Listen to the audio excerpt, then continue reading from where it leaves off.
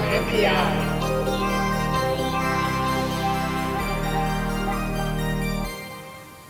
Okay, on MPI, brought to you by DigiKey. And for this week, it's FTDI.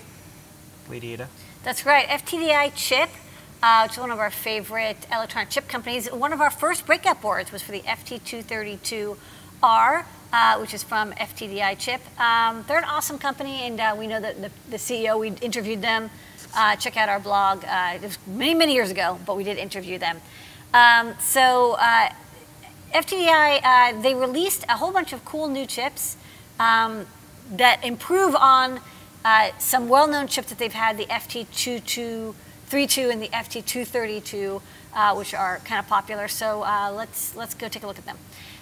This is what the chips look like. So the ones I'm going to look at, there's a whole family, but I'm going to look specifically at the FT232HP and the 233HP. And that the P is the important part. So what's the P stand for? The P stands for power delivery.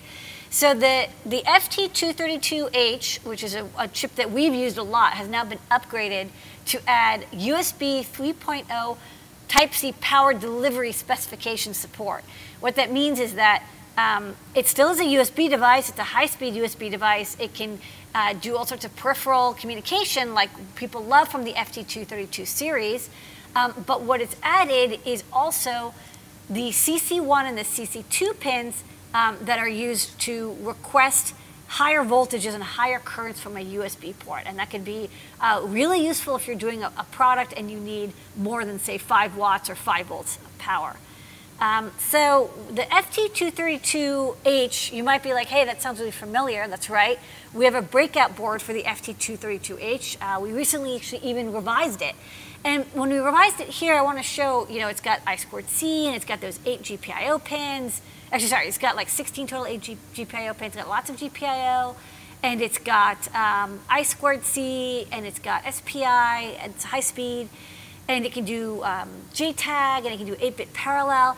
And we updated it here to add that USB-C port on the left. But I want to note that this board, the H, not the HP, all it does is have 2 5K resistors on the CC lines to tell the host device, hey, this is a 5-volt USB device. It doesn't do any power delivery negotiation, which actually requires like a separate microcontroller, basically. It's actually quite complicated to do. So in this case, you would not be able to use this board to get more than 5 volts out of USB-C. Just because it uses the USB-C connector doesn't necessarily mean it fulfills the full USB-C spec. So just watch out for that. You see something with a USB-C connector, the connector is just the physical shape, that's Type-C. Whether or not it actually connects to the CC pins to do the power delivery specification, well, you're going to have to read the datasheet for that. So if you do look, there's 2 versions of this board. There's the 232, which has, I think, 8 GPIO plus a couple, and then the 233, which has the 16 GPIO you might be used to. And you can see on the pinout here that they have CC1 and CC2 connections. The 64-pin one has both sync and source. And I think we'll watch a video at the end which actually shows a demo of the syncing and sourcing. So if you get the 64-pin version, the 233, it has 2 USB-C ports, and it can go bidirectionally. The 56-pin one is only a port sync. It can only request data. It can't supply data. It can only request power. It cannot negotiate with something that's requesting power.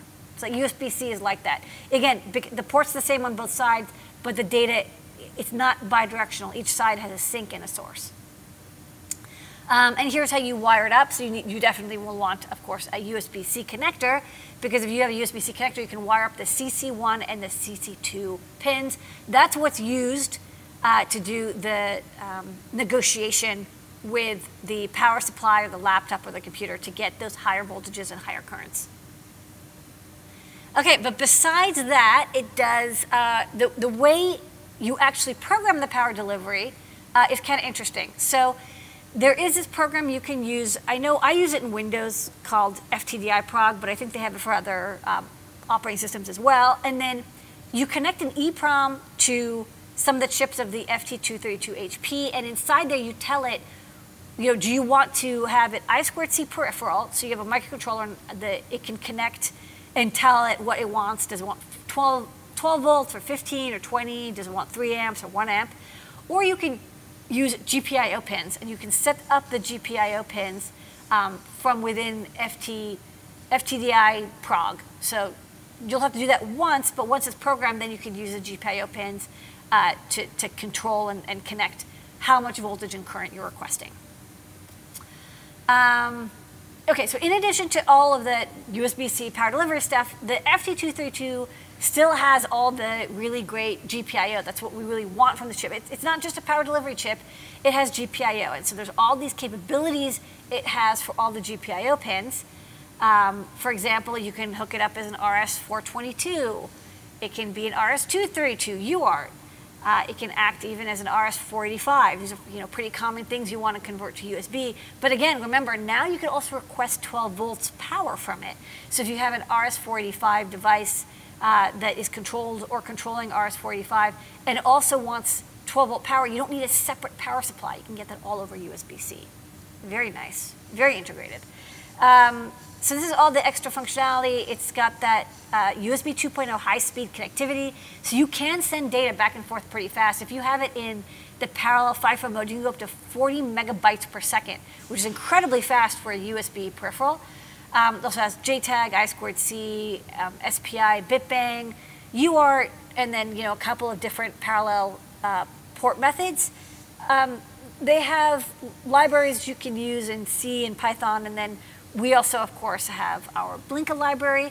Now, I haven't been able to get this chip because I don't know if you're aware, but there's a global chip shortage. But when I do, I'm going to make sure that it works with Blinka, so you can use it with our CircuitPython libraries, because it's super fun to connect this board over a USB and then program it through the computer. So no microcontroller programming is required at all.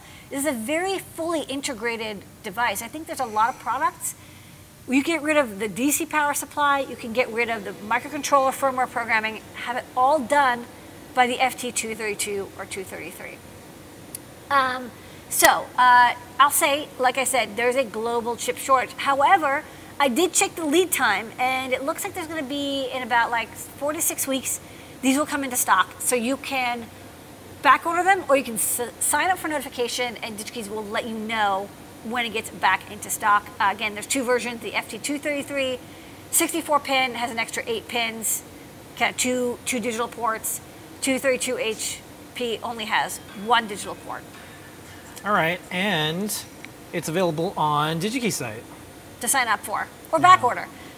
So check it out, and as soon as they're available, I'll definitely respin the board that we have for the FT232H. For the FT232HP, I think it'll be great. I mean, you can plug it in, get 20 volts, 12 volts. You could power your robotics device and control it all over USB-C, which is short URL here, sweet. And then you can search for it there. Yes, the part number. And then we also have a 1-minute video. Yes. In this demonstration, we have interfaced a light sensor to the FT4233H device. The board is connected to a laptop using port 1 on the left-hand side. An application is also shown which is running on the laptop and is taking readings from the sensor. As you can see from the USB power meter connected in line, the board is also providing approximately 20 volts to the laptop to charge its battery. At the top of the board, we have a wall charger connected to port 2. This powers the board itself and also provides the charging current to the laptop via port 1. When we now unplug the wall charger from port 2, you can see that port 1 now switches role automatically to become the power provider. As you can see from the direction arrow on the USB power meter, the laptop is now providing 5 volt power to the application board. The data communication is unaffected by the change of power source, and the laptop continues to take sensor readings. If we now connect the charger to port 2 again, the power delivery controller switches roles back again. The charger now provides power to the board via port 2, and port 1 becomes a provider of power to the laptop again to charge the battery. The data communication between the laptop and the sensor continues uninterrupted. That's this week's Eye on NPI. All right, thank you, FTDI Chip and DigiKey. Eye on NPI.